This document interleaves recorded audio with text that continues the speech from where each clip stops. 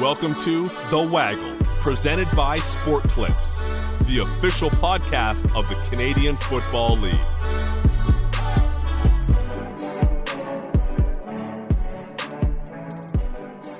Welcome once again to The Waggle, this free agency edition, and we stayed up late, and we're giving this to you early as the first day of free agency is in the book. So we're going to break it down here on The Waggle, which is brought to you by our friends at SportClips, known for their SportClips MVP haircut experience, which includes shampoo massaged into your scalp, hot steam towels for your face, and sports on TV, like, for example, football, hockey, baseball, and, of course, basketball. It is good to be a guy. It is good to have a legendary haircut. It is good to be a SportClips guy.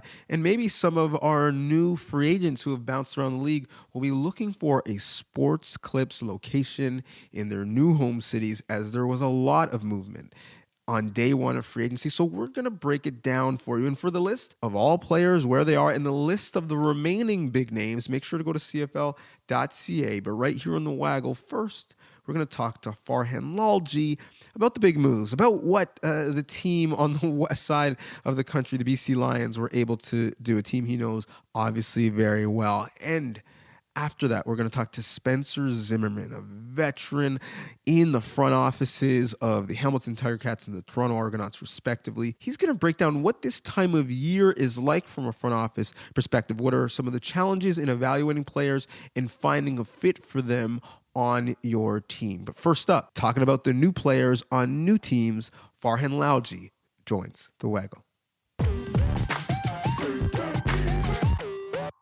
So it's day one, free agency in the books, and a lot of teams did their work early, and there's still some decent names out there on the board, but no one better to put some context on what we've seen thus far and what we might continue to see than Farhan, the insider with all of the knowledge. Thank you so much for making the time. And before we even get to free agency, I actually want to get your perspective on a guy you've covered and someone you know really well, and that's Solly and his retirement.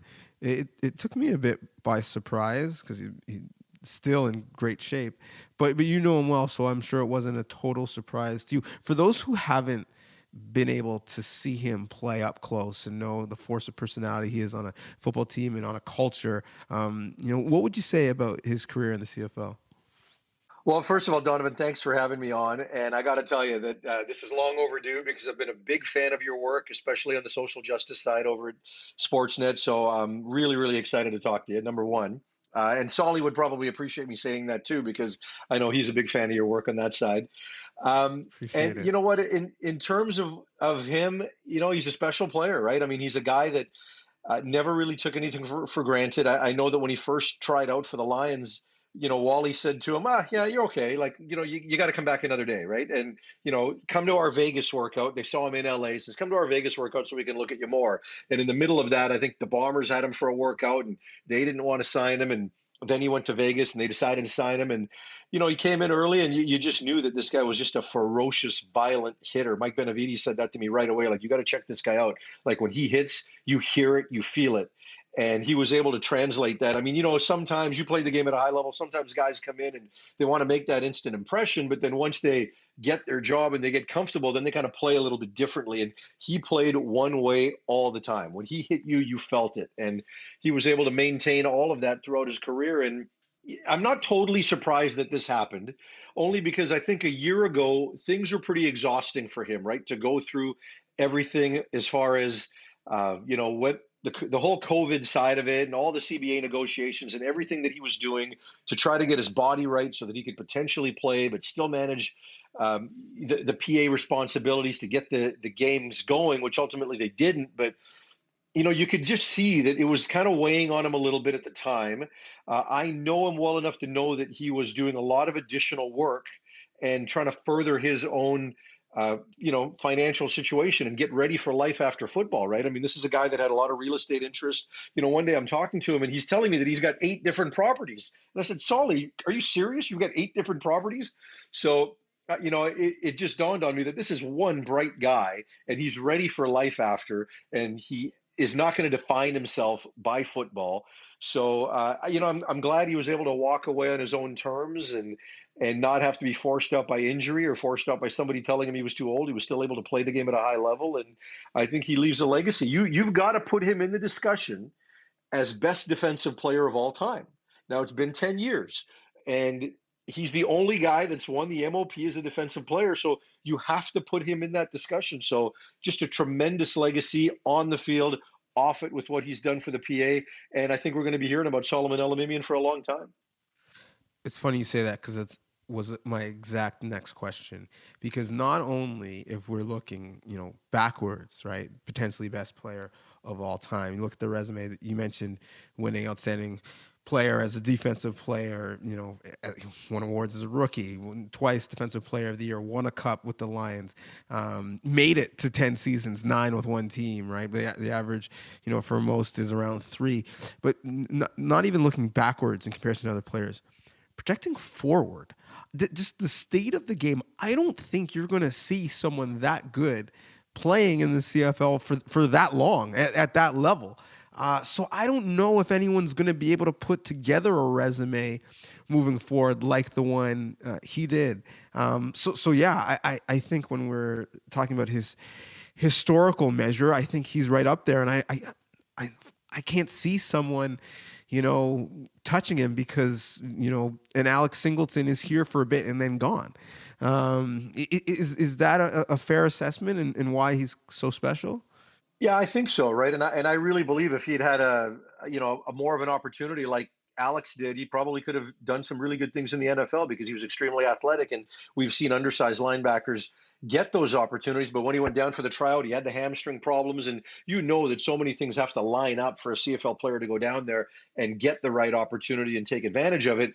And you couple that with the fact that we're seeing less and less continuity in our league as far as players sticking with franchises for a long period of time. So the fact that he could do 9 years out of his 10 in one city, I think that becomes more and more rare in the one and done era of free agency. And I hope the league and the PA can eventually find some real mechanisms to fix that. And then you've also got the dollars involved, right? Now, I hope that what we've seen this year, and I know we're going to talk about free agency, is just a real bloodletting in terms of costs and what salaries are going to look like. And now we've only got one defensive player left, one non-quarterback left that's making over $200,000. So I certainly hope that in the next 24 to 36 months, as we come out of COVID and revenues go back up and the league recovers, that we can get salaries back up a little bit. But that also takes incentive away for a lot of players to want to play and commit to the league, right? So when you add all of those things up, I think it's tough for anybody to touch what Solomon has done. You mentioned the financial aspect of it, and forget about the actual league cap. We're seeing teams in front offices who are being given their own cap in terms of what you may or may not spend, which causes some uncomfortable conversations between GMs and agents as we all try to figure out our new normal post-COVID. What's the ripple effect of that? Or do Canadians who are willing to invest in their communities and maybe make some money off the field, do they become a little bit more value? How does that shake out, do you think?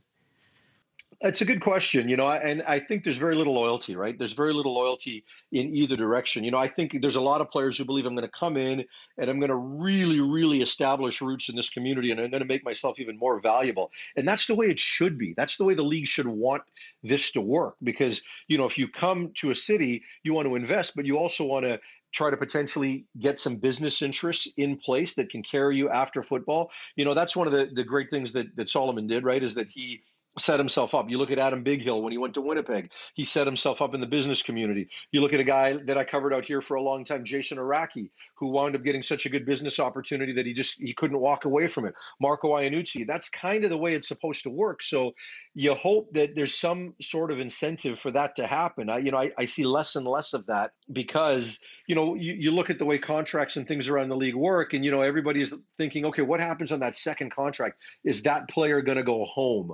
Or can I make it enticing enough for him to want to be here and to take a hometown discount and what have you, right? So I hope we see more of that. I mean, one of my great memories of Solomon is him speaking at my son's elementary school, right? And one of the kids that was there that was my son's friend all of a sudden says, okay, I want to play football and I want to be a linebacker. And he decided to come out primarily because he got to have his picture taken with Solomon and all the activity that the Lions do in the community. And I know that CFL teams are really good at making that happen. So I hope it doesn't get defined by dollars all the time, because the one thing that Wally said to Solly, and he says to all his players, and he said it to Jason, don't let football use you. You use football. And really, that's what this should be about. Like, nobody's going to come into this league thinking I'm going to be rich. They're going to continue playing the game that they love with hopes that they can set themselves up for life after football and use football to make that happen. So, I hope players are educated to that reality and the teams facilitate that so that, there's still incentive to play and for kids to want to be in this league. Yeah, we're at a point where I'm surprised if I see a deal that's longer than 1 year. And Yeah. and I feel like both the club and the team side are very happy to keep the deals short. You look at, the NFL, the players are looking for longer deals, and the team is saying no. The NBA, the players are looking for shorter deals, and the teams are looking for longer deals. In the CFL, it seems both sides are very willing to keep the relationship super short. I want to talk about some of the, the moves that we've seen early and the moves that were done early before we hit free agency. I've always been fascinated on how much the MLSE culture would trickle over to the Argonauts and would they kind of fall in line in that methodology. And what I mean when I say that is, from a competitive standpoint, MLSE has just decided we're just going to throw money at our problems, right? There's a cap in the NBA. That's fine. There's no cap on what we could pay coaches. We're going to have 10 assistant coaches, 2 rows of them, and we're going to spend and we're going to get you a great training facility and whatnot. We're going to spend more on designated imports and soccer than we are, and we probably should from a business case, and spend more than anyone else in the MLS. And I was like, is there a way that you can apply that to the CFL? You can't do it with the players. There's a football ops tax. You can't really do it there. But now at a time when a lot of teams are really reticent to spend, MLSE and the Argos were players for some players that I didn't necessarily think would come to Toronto. Is there a way that they're going to be able to make all these moves financially make sense? Because when I look at what they've done thus far, I'm like, that all sounds nice, but how are you fitting all of these guys on one tax bill? Yeah, it'll be interesting to see for all of these teams how it winds up fleshing out, because they're all trying to operate at the salary cap floor and nobody trusts each other, right? And they all think that, hey, by the end of it, like, it all sounds good now, but as we go through the season, everyone's going to bend. And right now it's the presidents that are telling every GM, you will not spend more than this. And MLSE and John Murphy and Pinball Clemens, they didn't give out any signing bonuses at all. Then all of a sudden, at the 11th hour, Nick Arbuckle got a signing bonus. Eric Rogers got a signing bonus. Charleston Hughes got a signing bonus. But they were able to keep a lot of people at bay for a long period of time without doing that. So, there was kind of a harsh corporate financial reality that kind of came from the top, and it impacted how they did business. Eventually, they moved off it a little bit, but they're certainly spending less on signing bonuses than everybody else. I really hope that MLSE takes the Argo franchise seriously and starts investing a little bit in infrastructure. I'm not that person that believes we're going to find an NFL team in Toronto. I think this is where it's got to become big. And I think everybody believed that the only way it was going to work in Toronto is if MLSE took it over and put some might behind it. And they've taken it over. I'm not sure they put a lot of might behind it yet. So I'm hoping that happens sooner than later. And when you look at the other teams in the league, Donnovan, what are the most desirable places to play? Saskatchewan, Winnipeg, Edmonton. Why is that? It's because those players can go into situations and get treated like real pros, right? And even Hamilton has improved their facilities with their new stadium, Ottawa to a lesser degree. And we need the big markets to kind of get caught up. You hope Calgary gets caught up. Their organization's been so fantastic, from a Huff Nickel down, but not necessarily their infrastructure. I don't think they're going to get a new stadium, but, could they get different types of facilities? You want to make sure you can keep up. When you go to Toronto, they don't necessarily have those types of big time facilities. You walk into Commonwealth Stadium, you feel like you're in an NFL setup, right? Because of how good their training facilities are, right? And in BC, I mean, their facility was cutting edge in 1985 when it opened. It's not 1985 anymore. So I think some of these teams need to catch up in terms of infrastructure, because so few things separate where you can go. Because, when you talk to these players, yeah, I'm going to see what's out there for the market. There's nothing more for them in the market than what their existing team's going to pay. So what else can you offer? Can you help me on the business side? Can you put me in great locker room facilities, great training facilities, make me feel important? All those types of things, those are where the hairs get split. And I hope that MLSE can step forward and try to create a better situation for those players in Toronto. Yeah, I've talked to our mutual friend Dwayne Ford a bunch about, the tough task you have as an evaluator of figuring out how much a player loves football and how much a player loves everything that comes with playing football.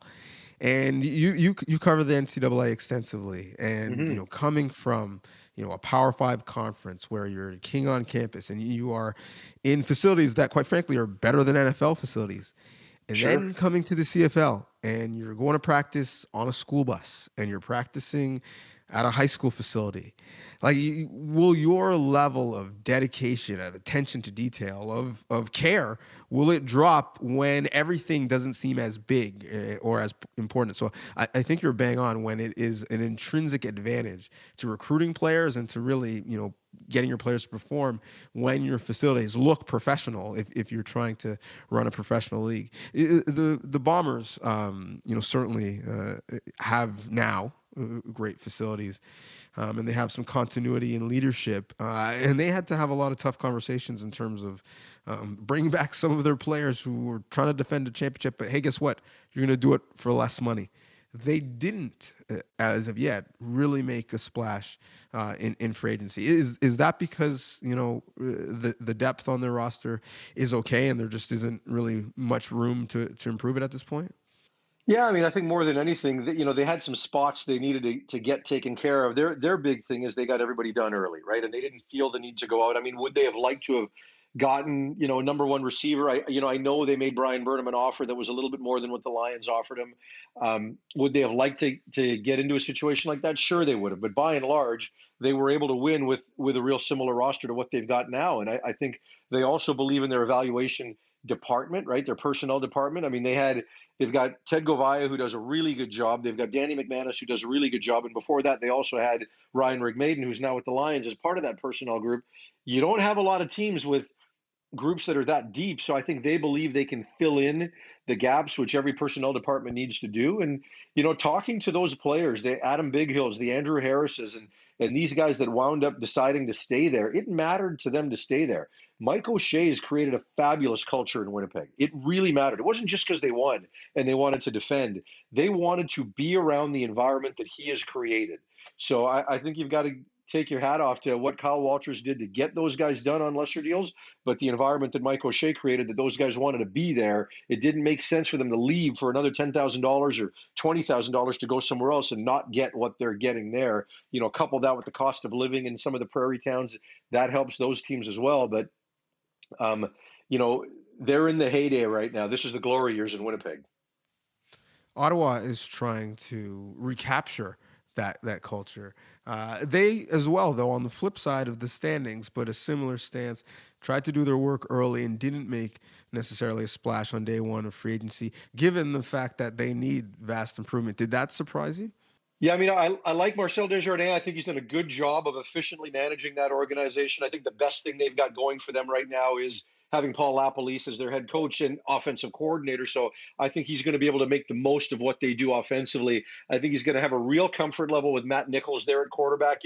I know that he liked Nick Arbuckle a lot and they said all of the right things, but as they went through an off season, I think both quarterbacks got evaluated differently by their respective teams. And all of a sudden, Matt Nichols, who a year ago was evaluated as an injured quarterback, all of a sudden became Lapo's quarterback, a guy that knew the system, was completely healthy, and the best guy possible to help him implement what he's done. They lose a key offensive lineman in Jason Lauzon-Seguin. I think they needed an upgrade at the receiving core. They got Brad Sinopoli back, and I think they're going to count on some young guys to potentially make some moves there. They lose Evan Johnson, who I think is going to be a long-time starter in this league. They brought Devon Coleman in. If he could do what he did a couple of years ago, I think that'll help them defensively. But I still think they've got to add some pieces on the offensive side, and so I think the jury's out on Ottawa to this point, as far as I'm concerned, in terms of whether or not they've upgraded. Yeah, talk to me about that QB musical chairs in the East that surprised some people and had some people asking some questions. Hamilton, took care of Masoli, and of the group, he's the guy who really intrigues me because when he's on, he's as good as anybody. But Arbuckle ends up in Toronto. Nichols ends up in Ottawa. We'll see what happens with Macbeth in free agency, but I might be, in the minority here, but I actually like Arbuckle and like what his ceiling could be because of the age of the player. But you tell me, how did, we end up getting the swap? Yeah, my understanding is that they had actually agreed to the first year of the deal, and then there was a second year which proved to be a big hang-up. And there probably wasn't as much dialogue as we were led to believe in the middle of the process.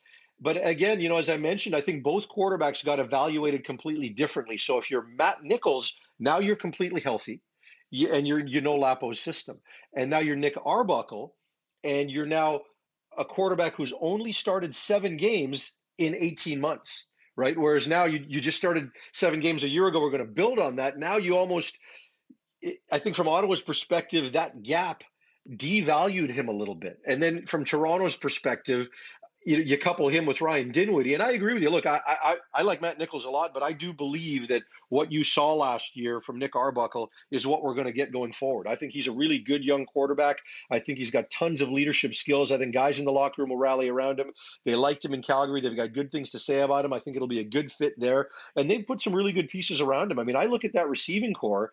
It's pretty damn good, right? I mean, you get Martavius Bryant from the NFL. You've got DeVaris Daniels there. They've added a number of pieces. The Canadian and import receiving group is very, very good there in Toronto. So I think he's in an even better situation, right? You've got an established offensive coordinator in Paul Lapolis that you probably would have loved to play for. But in terms of the offensive talent in Toronto, I think it's better than it is in Ottawa right now. So I think this could be a win-win. I think for one quarterback, he wanted to be wanted. I think he wanted more of potential overall compensation. I think the other quarterback wanted more in the way of signing bonus. So I think they both kind of got what they were looking for. And in the end, I think the right guys are in the right spot.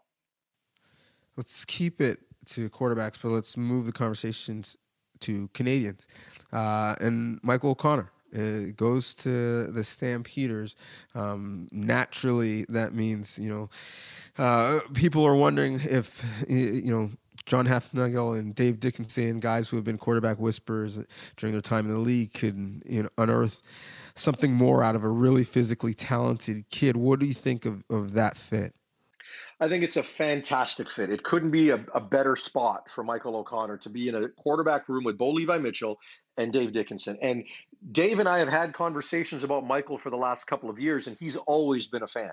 And I know they've even contemplated trading for him at various points. And I know that Toronto did want him back, but again, if you look at it and you get a chance to go into that situation with kind of I don't want to say a clear shot, because I think Dakota Prukop is another young, talented guy in the right situation. So I think those two guys will have a legitimate battle for that number 2 spot. And that's what you need if you're O'Connor right now. You've got to have a legitimate chance at a number 2 spot. I'm not sure there was a ton of faith that if he had signed in Toronto, they weren't still going to bring in McLeod Bethel Thompson.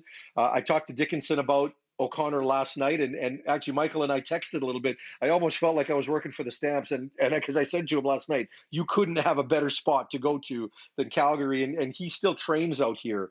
And I know his a movement coach that he and a few other guys work with named Rob Williams, that I've also encouraged Nathan Rourke to go spend some time with. So, we've got some connections that where we talk from time to time. And I've always said to him, you got to get to Calgary. This is the right spot for you in your development. And I think everybody around the league has a bias against Canadian quarterbacks, but Dave Dickinson. I really believe that.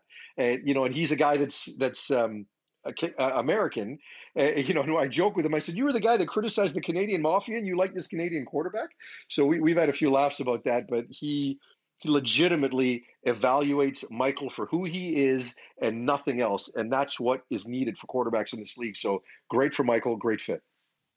And lastly, before I let you go, talk to me about two West teams who have had some changes on their staff from the last time we were in free agency to now. That would obviously be Edmonton, changing in terms of, coaching, and then BC change in terms of their front office. How has that upheaval, if you will, changed maybe the outlook of what they've looked to do early in free agency and how they'll build a roster?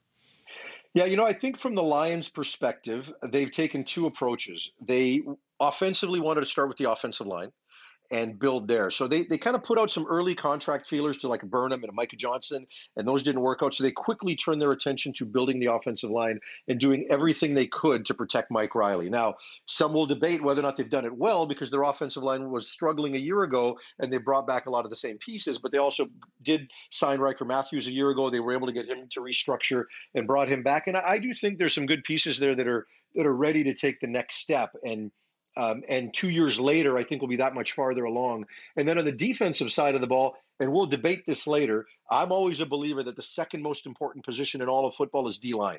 It's quarterback, then D-line. And they've taken a completely different approach. Defensively, they're building from the back to front. So they went out and got, Anthony Chaffee and Marcus Sales and got Kenny Ladler redone. And so they wanted to build their secondary and then work their way up and get young. They're probably going to start 2 Canadian inside linebackers, and they're going to have a lot of youth along their defensive line. So Ryan Rigmaiden does a great job in personnel. So, I expect he's going to find some good pieces, but there's going to be an adjustment piece there, right? So you've got a different coaching staff, a much more experienced coaching staff than what they had a year ago. And this is how they've attempted to build it. On the other side, I think Edmonton has done some really, really good things. They didn't make a splash today.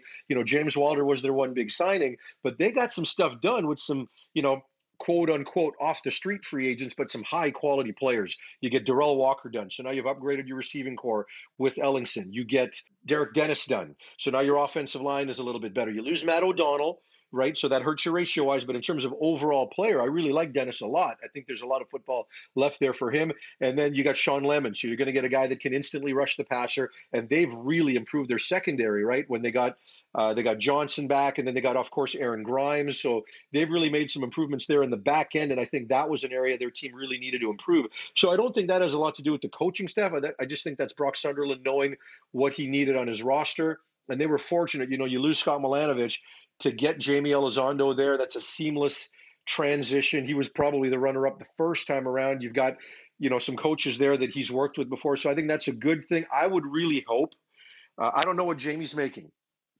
I hope it's less than Scott, only because they need one more coach on that staff, right? That was the smallest coaching staff in the league heading into free agency. So I would hope they could find a way to pay one more coach to round that group out because, I think they need it. I think that's one of the biggest negatives in our league right now is it was becoming a really desirable league to coach in.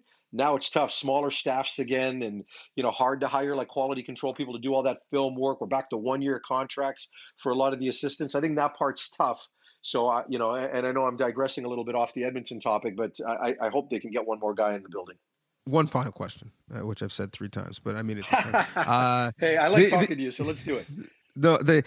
You mentioned the grassroots aspect, and I think a lot of people understand, your love, your passion for grassroots football in our country, from your work evaluating players. But I don't know if everyone appreciates that you're actually cultivating some young players, that a lot of your hits that you're doing for TSN are from the practice field because you're literally, before or after practice, coaching players up and helping them, get scholarships and achieve their dreams through the sport.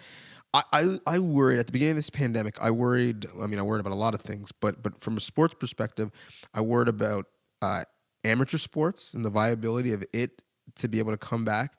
And specifically, I worried about football because there are some positions, quarterback being one, where if you miss 1, 2, potentially years of development, like that's a big deal in a way that's different than if you're a D lineman. And in fact, it might be better if you're raw and you get some real coaching at a later age.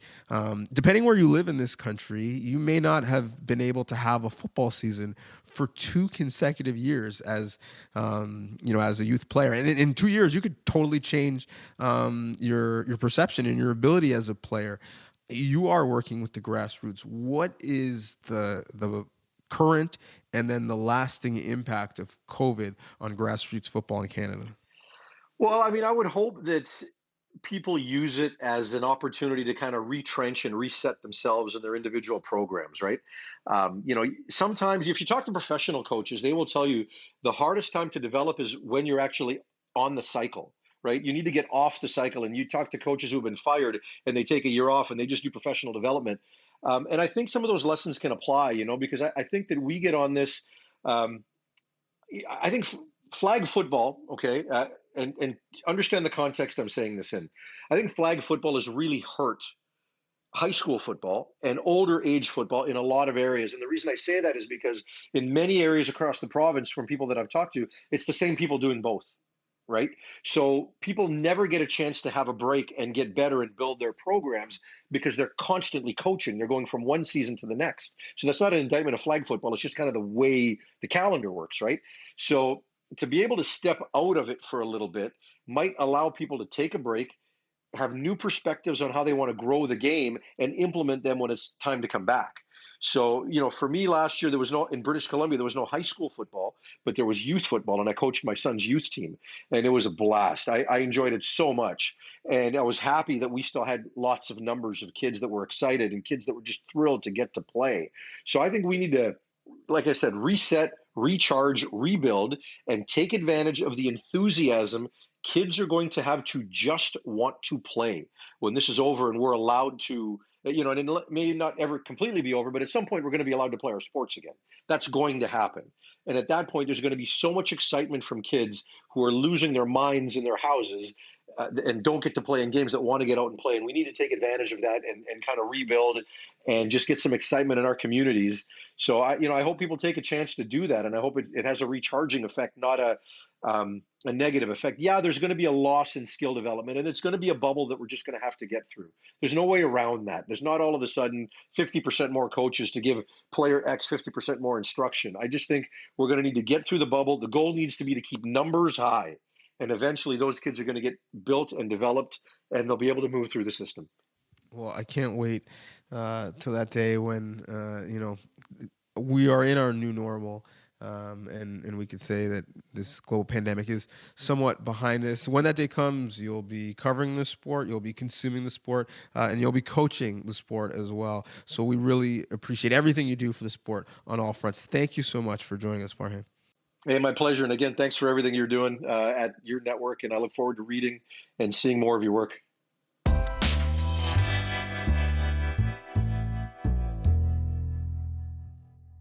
So as you know, on this podcast, I try to play fantasy GM, but I have no executive chops. So we're bringing in someone who could break down some of the nuance of this time of year and the competition that is free agency. And that person is Spencer Zimmerman, who has front office experience as a scouting executive with both the Toronto Argonauts and the Hamilton Tiger Cats in the CFL. And so, Spencer, first things first, and thanks for joining us.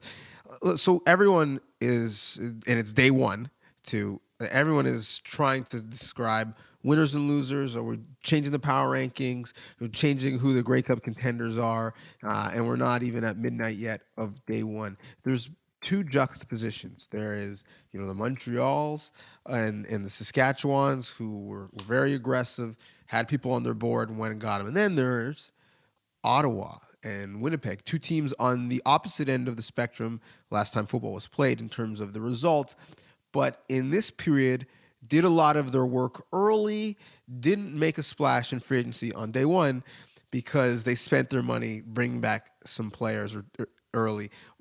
What do you think of those two different approaches as we enter into, a portion of the year where you try to get better free agency? Yeah, thanks for having me on, Donnovan. Excited to talk a little football and obviously free agency. And Yeah, I know it's an exciting time for CFL fans. There definitely is a lot of different strategies and perspectives that go into it, and they all kind of are predicated on just where your roster's at, and where the general manager and the head coach and the rest of the staff kind of see, their roster and how they project it, into that following season. And, I like to call it kind of the free agent paradox. And, to give you a really elementary example of it is, with free agency, 1,200 yards receiving on that team, on Team X, doesn't equal 1,200 yards receiving on your team. And, 8 sacks doesn't always equal 8 sacks. But the extra layer to it that can make it a little complicated is, in most cases, production of the player is going to drive the marketplace. And that kind of weighing that can create some challenges, and just in terms of how you're going to use free agency as a tool, to build your team. And, some of the things, there's probably like 3 things I think that can really create a lot of variance, because ultimately what you're doing with free agency is you're using it as you're identifying players and you're projecting them onto your team. Obviously players, at other teams. And this is more the free agent process from acquiring it from competing teams, not obviously within your own roster. That's a different process. But those 3 things that are going to create variance in your production really come down to these 3. You got your scheme. And what you're looking at is, you're not always looking at what you could be viewing at, a player that out west. If I'm an East team, how a receiver is being used by his offensive coordinator schematically doesn't always equate to the way that he's going to be used on your team. And obviously, the way he's used, the volume of targets he's getting, the routes that he's asking. I mean, a great example of this is, you could be watching tape, there could be a player that, he's just really, really good at stretching the field vertically, and winning vertically. And he's getting the balls, he's getting the targets. And what you might not know is, that player, he's never asked to make slight adjustments. He's got his route, he's either getting the concept or the play call, the verbiage of it, and he's going out and he's running that route, where he could be in your offense, he could be asked to make multiple slight adjustments. He could be asked to, he's got to read, after he releases past the field half, like, where's the safety? Where is the Sam lifted? Like, and he might have to convert his route. And some of those intangibles don't always get measured on tape, and I think that's like where the scheme comes into it. It's no different than a D lineman. I mean, a D lineman, you might be watching an end who's an ultra productive pass rusher, and in that scheme, they could be given 2-way goes. And that means that, they get to how the tackle sets them, they have free reign, whether they're going to jump inside, whether they're going to stay, outside and get vertical. And, their tackle or their linebacker is going to kind of make them right in their contained responsibilities. Well, they could be projecting to your scheme where they don't have that luxury and freedom. And is that going to affect their production? And that's kind of some of the unknown, and that's some of the layers that go into like when you're actually evaluating the tape. The second thing in the variance is the wear and tear on that player. I mean, when you're acquiring a player in free agency, you're getting that player 1 year after the tape that you watched and the production they had at that tape. And the question, you have to ask yourself is obviously first you have to, like I said, make sure that they can fit your scheme. But the second layer to it is, can they replicate it? Can they replicate that type of production? And what would hinder them replicating that type of production? And, one of it is just the wear and tear of their bodies. Were there injuries that maybe you didn't know about, that maybe didn't show up in the injury reports that were shared league-wide? Do they have degenerative conditions? Could they have been, playing through a hurt shoulder that actually, if you did an MRI on it, it requires surgery, and then you get them week 1 and, they hurt their shoulder and they do the MRI and they're out for the year. So that wear and tear can really create a lot of projection in the variance. And the last thing, and really probably one of the most important things, is the culture and character. How is that player going to acclimate in your locker room? That player could be coming from a locker room where, they get to lift on their own time by themselves. They're going to watch tape. They're going to go home after practice and they're going to watch tape, in their house, or they're going to play some video games first or do whatever. And they might be walking into a locker room where their culture, their position group, they lift together after practice. Or they're going to come in on an off day or after a game and they're going to watch tape together and hold each other accountable.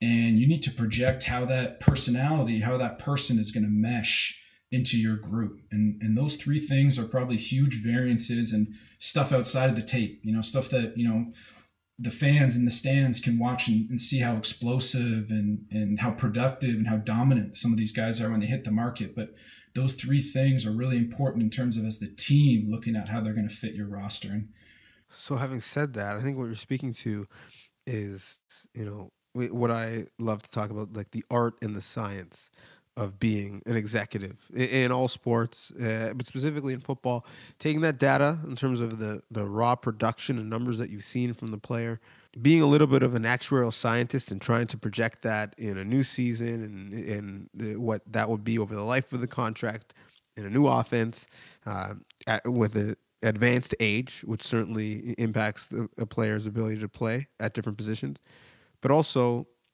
taking aspect of the human side of things. Now, I always love when a player kills a team and they go out and they sign him in free agency, because that's the tape that those coaches readily watched. It's fresh in their mind. Or a team misses on a kid they loved in the draft process and they make sure they get him if he becomes a free agent, right? So there's still a human aspect of it, because the heart wants what the heart wants ultimately, and these are still humans, not computers, running these teams. Give me a couple moves that really stood out for you of guys who are nice fits with their new team. Two that stick out to me. So one on the on that Canadian side, on that national side, is Evan Johnson, going back to Saskatchewan. So Evan, was a first round pick a couple years back in Ottawa, and really has developed into a really solid player. I mean, he's still really young and probably hasn't hit the prime of his career, but with Evan, you see the foot speed, the balance. He's got a great frame that's only going to continue to fill out. The intelligence just through the draft process. I mean, he's an engineer by trade, but the football the awareness translated on the field, both in the run game. I mean, you see him just being able to see things, see different tracks and zone, and obviously in the pass game, all the stunts, the loops, the blitzes.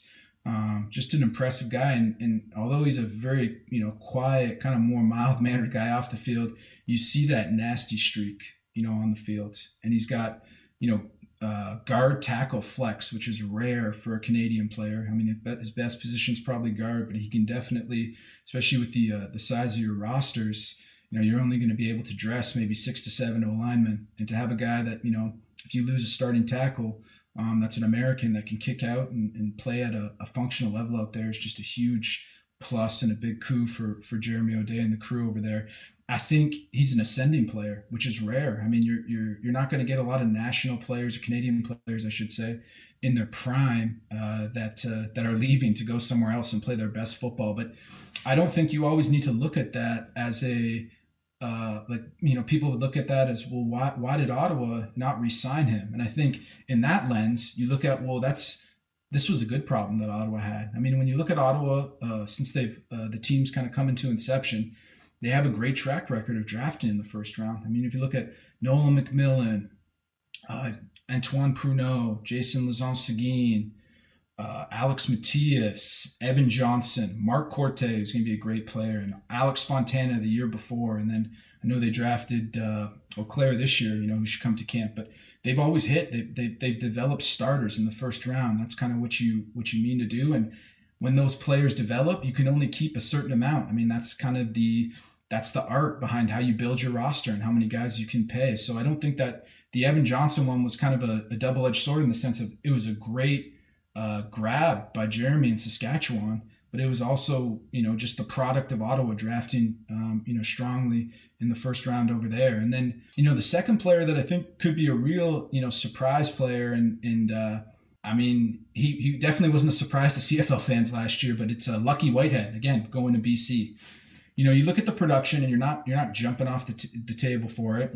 52 catches, 520 yards, a couple touchdowns, and did some stuff in the return game and also actually on the jet sweep game. I mean, he's an explosive player. He's sudden and elusive. He's a home run hitter. And when you look at receivers, you're looking at receivers and there's 3 different levels of how they can affect the game. That first level being at the line of scrimmage. So that's your bubble screens. That's going to be your sweeps. That's going to be like, how are we going to put the ball in this player's hands and allow them to create and make people miss? And Lucky, has shown to be really dangerous, in that facet. That second layer is going to be just your how are you going to separate at the top of your route? How are you going to create separation, or how are you going to win at the catch point? Whether it's you're a real crafty route runner who can set people up in your stem and have that quickness and have that body control to create some separation out of your breaks, or you're a bigger body who has just a great ability to elevate and win at the catch point in that second layer. And that's probably not Lucky's skill set, but that third layer is going to be how you stretch the field vertically. And Lucky obviously possesses that in spades, as well as the return ability. So I know he started off, really productive and ended up, not playing near the end. I'm not sure if that was injury related or if there was some, just he kind of hit that, first year player wall. But I kind of look back to a guy that, I worked with in Hamilton who really is having a Hall of Fame type career in Speedy, Brandon Banks. And Speedy's first year, although it was mid-season, there was an acclimation process for him to come in. And he was this explosive, dynamic, he came back being I think he was a 4-year NFL player, for the Redskins. And it took him some time to acclimate. And you see as the years went on, he kind of got his groove, first as a returner. And now, he's this, ultra productive MOP type receiver. And, I think Lucky can kind of be on that path. I'm definitely not comparing him to Brandon Banks or the career Brandon Banks has had, but I see him being another ascending guy who can take off in year 2. And I think that was a great get for BC. First you're getting a really dangerous returner, first and foremost. I know they also, I think, re-signed Chris Rainey, but you're also getting a guy on offense that you couple with, Brian Burnham, who again Brian's going to affect the game in that second level. He's going to use his frame, the strength in his hands to win those contested balls, to shield at the catch point. And, you have a guy like Lamar who kind of has Lamar Duran, who has a similar skill set. So I think Lucky really blends into that mix. And again, you're getting an ascending player who's obviously going to not only benefit from, being in a setting where I think he's going to get a chance as a returner and maybe as a receiver, but you're also going to get somebody that is jumping into that second year, getting through that first year of learning the nuances of the CFL game. So, Evan, you might not notice, but I think that was a great get, and it's going to solidify their line. And I think people will notice Lucky when the games get rolling in BC. So I thought those were 2 ads that definitely jumped out to me. Well, I'm looking forward to see how it all plays out. I'm looking forward to checking back in with you to see throughout the offseason who is shaping up and how teams balance that art and that science. Thanks so much, Spence. Hey, I appreciate it, man.